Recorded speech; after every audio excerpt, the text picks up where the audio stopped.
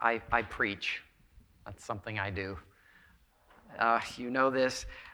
Not always. I haven't always done this. After we moved to Idaho, fairly soon after, we joined with a small group that would later become Holy Trinity Church, now in Boise. And I started preaching there pretty regularly. I was a layperson. So preaching about every other week, that was my lay ministry. And it was during that period, exercising lay ministry, that the Lord taught me an important lesson that I hope you benefit from today. I think so. An important lesson. One Sunday, I gave what I thought was a really strong message. I'd worked hard at it, preparing.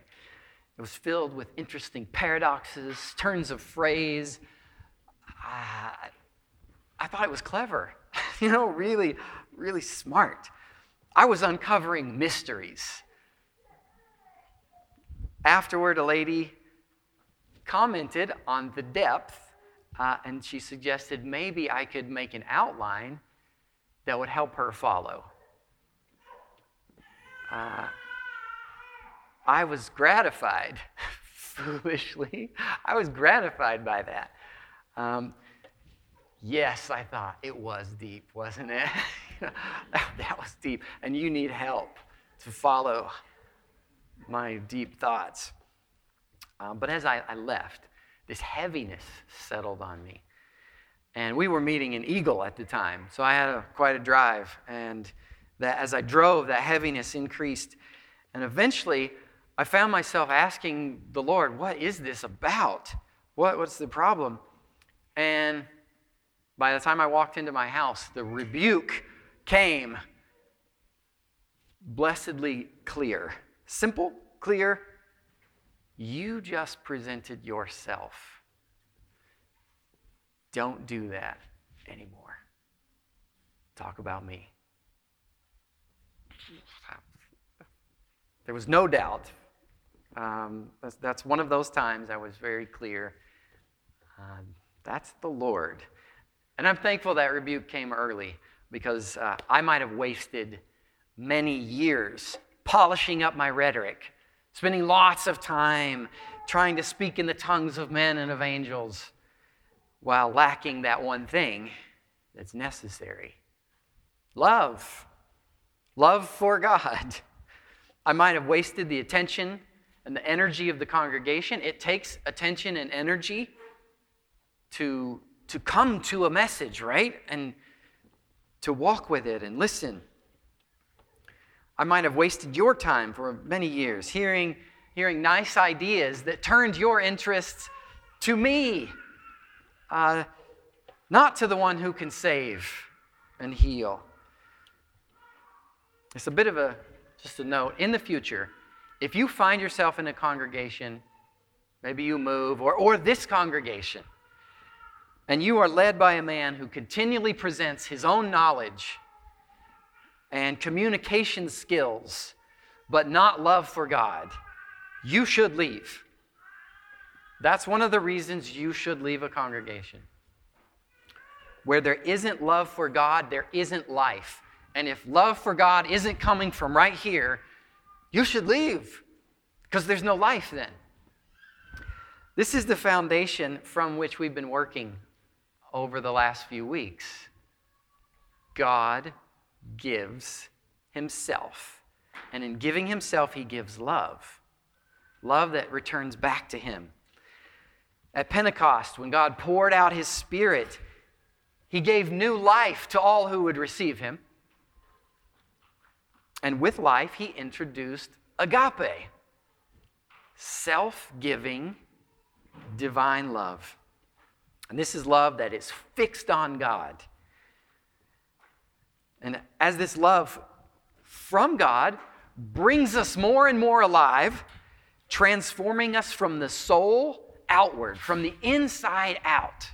That's where it sits. His love sits and transforms. We find ourselves also changing in relationship to one another. So we change in how we think about and how we feel towards God, but that also changes us towards one another. By the power of the love of God, the people of heaven begin to act in heavenly ways that we didn't before.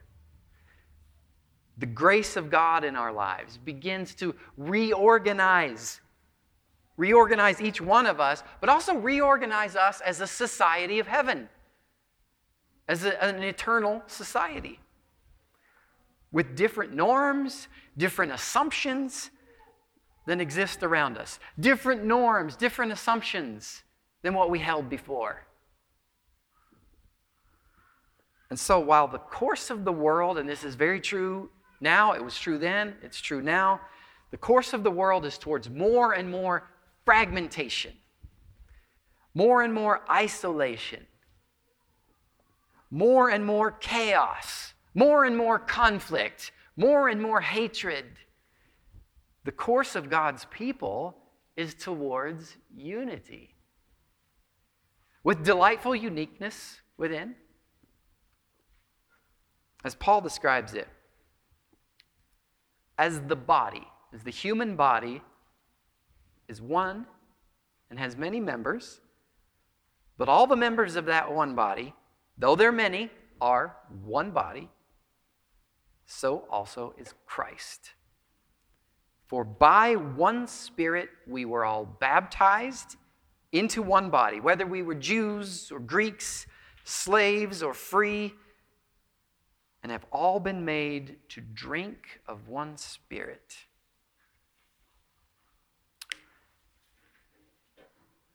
That's the trajectory of the heavenly society. Not fragmentation, but towards unity and oneness and working together. That's a marvelous thing. Clearly, the existence of church life at all, that we exist, that's a Pentecost reality. That comes from the Spirit.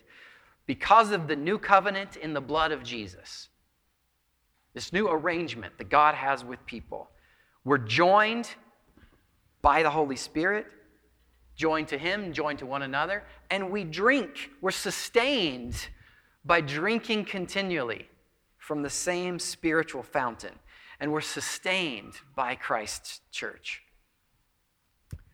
So, we need the Spirit to enter the kingdom. We need the Spirit to become part of this eternal society.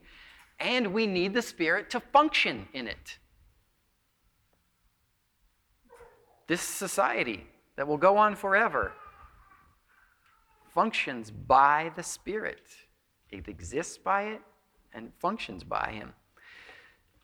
Now, we can assume, like I did, as I explained at the beginning here, you could be like me in that. Having entered by the Spirit, we can now function in the kingdom and bless everyone by offering our gifts and abilities. All right? I'm in. Now I'm going to bless everybody. That's how I thought. That was the understanding of the Corinthian church. By the way, we'll be looking in 1 Corinthians 12 into 13. Paul had founded that church, and he was writing to them, supporting them, and he found that was their understanding. They had been remarkably gifted by the Holy Spirit entering the kingdom, especially with some of the more outward gifts that verify the gospel message as being from God. So these visible gifts that said, this is heavenly. The message that's coming is heavenly, and you can see it by these outward gifts. So, and very apparently, they were eager to participate. Yes, we want to be, when we're together, we want to be exercising these gifts, and the more visible the gift, the more eagerness there was to use it. These aren't lazy, apathetic people. They are in this. And they weren't pretending that these abilities were theirs naturally. They knew these came from God. It wasn't because of their cleverness. They weren't claiming God had rewarded them because they were richer, nobler, holier. And yet they had become divisive. They started fragmenting. Early in the letter, Paul says, Even now, you're not able to receive solid food, for you are still carnal. For where there are envy, strife, and divisions among you, are you not carnal and behaving like mere men? Where there's this sign of fragmentation, chaos, you're behaving like just anyone else. Are you not carnal, living according to flesh? So, this highly blessed, highly gifted Corinthian church was divided, and they were factious because they were counting some people and their giftings as more holy, as more important and more honorable. They were treating certain gifts as evidence that the Holy Spirit was more with someone than another, or that they had God in a greater way. Because you can do this, that's a sign that you have more of God. They had valued certain gifts according to valuations that God had not given. So what they were doing is they were being carnal. They were operating under the norms and the assumptions of the society that they were part of, according to Satan's kingdom. This is troubling. The values of Satan's kingdom were determining how the church valued the gifts God had given. Think about how ridiculous this is. It's be like using a feather made to fly, to dig a hole, or a horse's bit to pacify a baby. Feathers are good, shovels are good, pacifiers are good, bits are good. They were using words and songs given by Jesus, words and songs given to praise Jesus, as tools to shame and reject people. Using something holy to shame people, to play the honor-shame game that society plays. So they were assuming there is not enough honor to go around. There's not enough joy to go around. There's scarcity. We have to compete. Each one striving to be known and honored at the expense of others. Because there's too many here. There's too many, and if everyone's exercising their gift, mine is not going to be acknowledged. These are assumptions of the dark kingdom. Scarcity. Not enough honor. And so these assumptions of darkness were fully operational while the Christians were trying to use holy things. Gifts from heaven. So Paul sweeps this all away. He sweeps away the visible outward signs. And he gets underneath. All right, we've got this metaphor of the body. First he says, it's all valuable. But you guys are so slow. I'm going to just set all that aside and talk about the heart of it for a moment. Demons can counterfeit all kinds of things, right? They can counterfeit the visible signs. They won't speak the truth. That's why Paul privileges prophecy. Demons won't speak the truth. They can't. They refuse to do it. So if it's truth speaking, we know that's from the Lord. And they can't counterfeit love. They won't speak the truth, and they can't counterfeit love. So a corrective for the Corinthian Christians, Paul gives, is that he urges the use of gifts that depend on the gospel itself. But more importantly, he says, here's the more excellent way. So yes, desire the gifts that are truth-giving. But there's just a more excellent way. Let me reframe the whole thing for you, he says.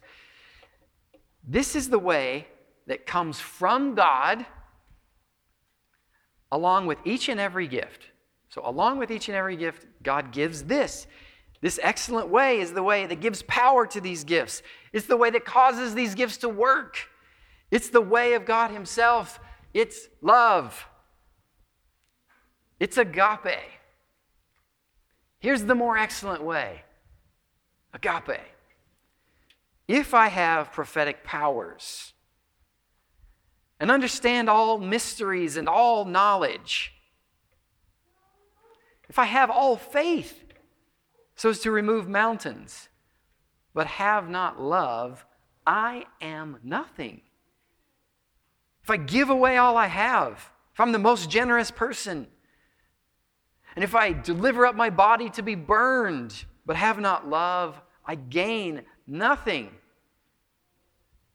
And then to verse 8, love never ends. As for prophecies, they'll pass away. As for tongues, they will cease. As for knowledge, it will pass away. For we know in part, and we prophesy in part, but when the perfect comes, the partial will pass away. You can have all the knowledge. You can have all the understanding.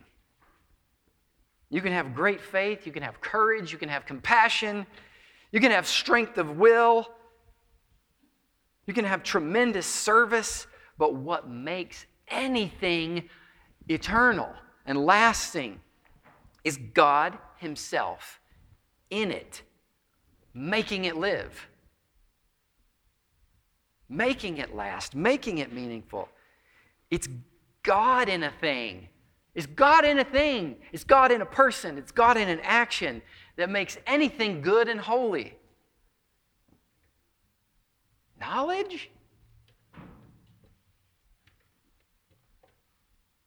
Knowledge on its own?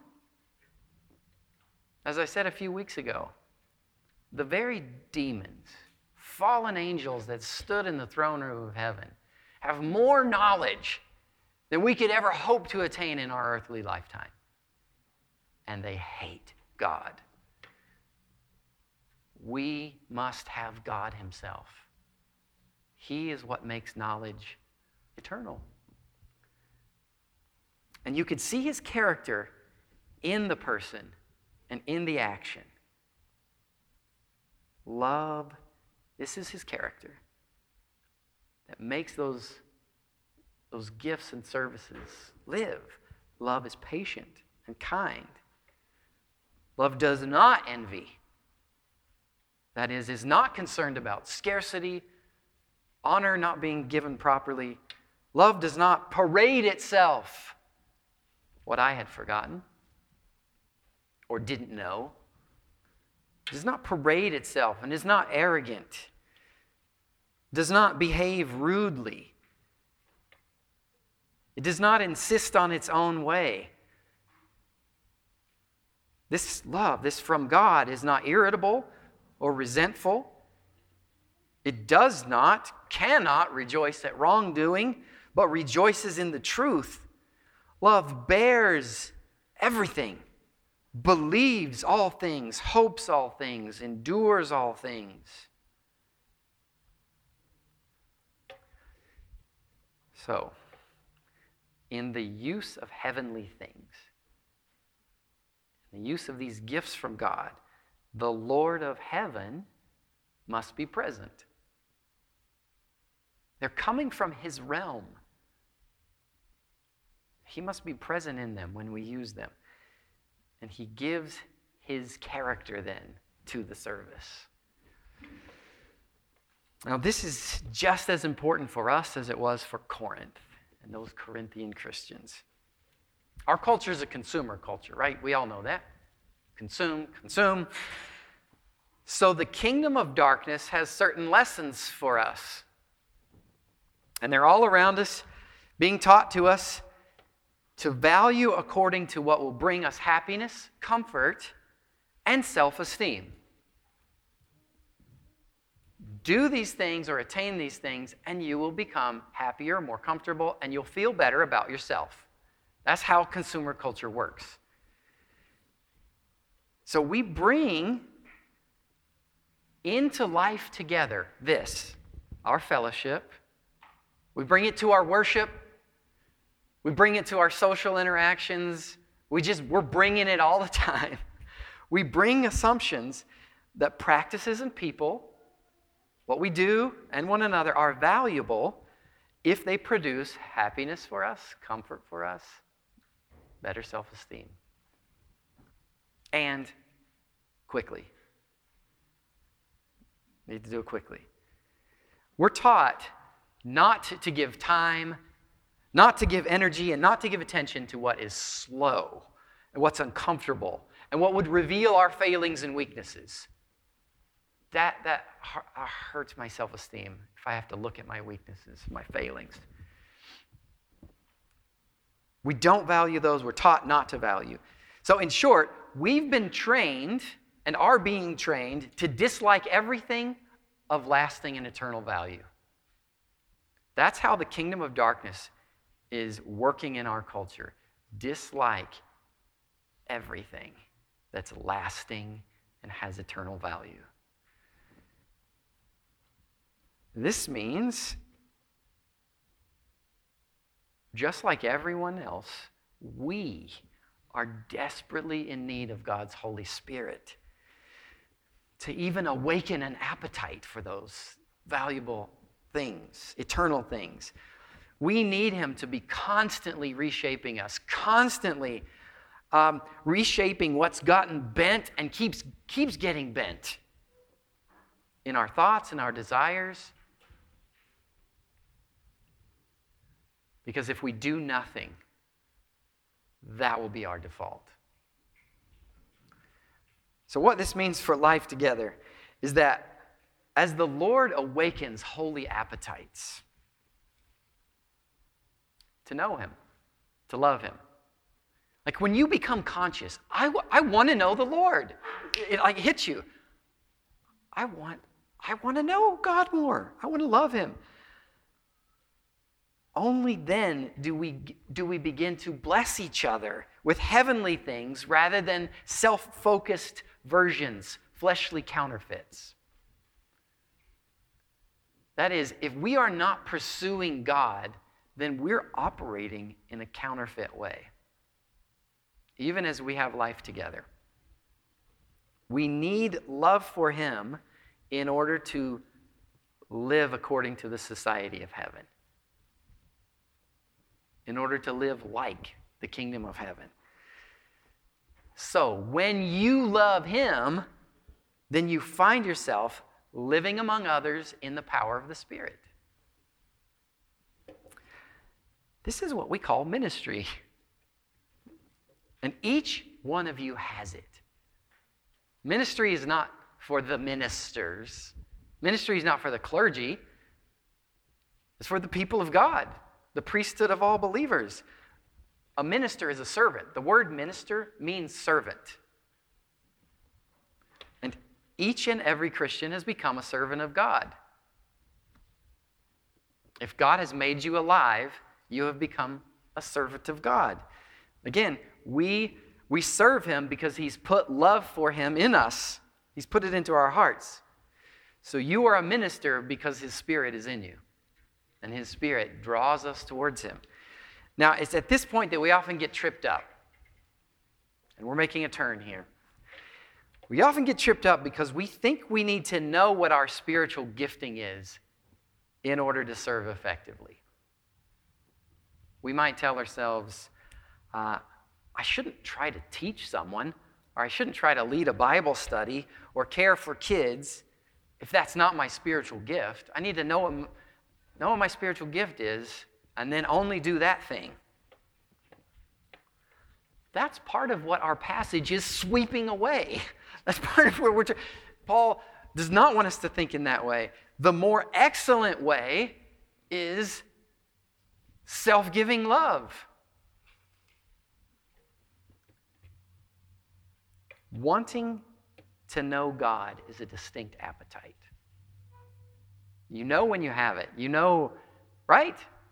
You know when the appetite to know God is, you're alert to it. If you're craving a burger, you're aware, I want a burger, and you know where to get it. If you want God, go to Him. When the appetite comes, go to Him, then keep going to Him. To the Bible, to praise, to prayer. This is how we go to Him. We hear His word. We say of Him what He's done. We pray. You can't use what you don't have. As I was saying to the kids, fathers can't give what they don't have, what they don't know is valuable. If your love for God has become small, this happens to us all. Our love for God becomes small. It doesn't go away because God has put His Spirit in us. But our love for Him can become small, like a coal. It's got to be fanned a bit before it can give warmth and light. Before anyone can see by the light that is in you, it's got to be fanned. Go to Him. Then keep going to Him. And what you find, coming from pursuit of God, will be so valuable, so precious to you, that you will want to share it. I'm describing the more excellent way. We pursue God. And we find Him. Ask, and it will be given to you. Anyone who asks for the Holy Spirit will be given. And this is love from God. It's the desire. So as you love Him more, you want to share Him. And so what you'll do is you'll begin to pull others in. You will. You won't have to think about it. This is not a course that you plan out. You just pursue God.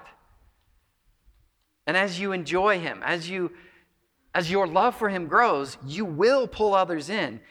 You won't have to think much about it because it will be His power doing it. The initiative is from the Spirit. And so as you begin to love others through knowing God more, you will be exercising your spiritual gifts. People will tell you. They'll thank you for how you blessed them.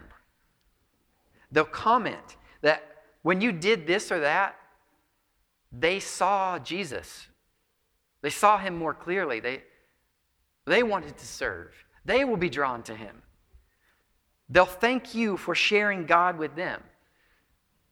The more excellent way, love God, pursue God, and you will be pulling others into your service. As I said, you don't need to know your spiritual gifting to use it. It can be helpful, but you don't need to. Pursuing God with intensity and purpose, you will be using it. Our problem, in conclusion, is we don't love God very much. We have little appetite for Him.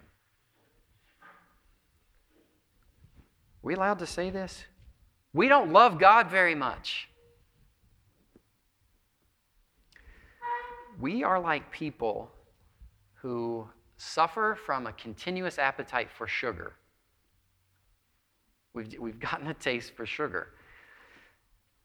And the kingdom of darkness keeps up this steady bombardment of low-level sweeties that draw us away from the most valuable things, that draw us away from glory, that draw us away from heavenly, lasting, eternal things, because sugar, these carnal sweeties, they're quick.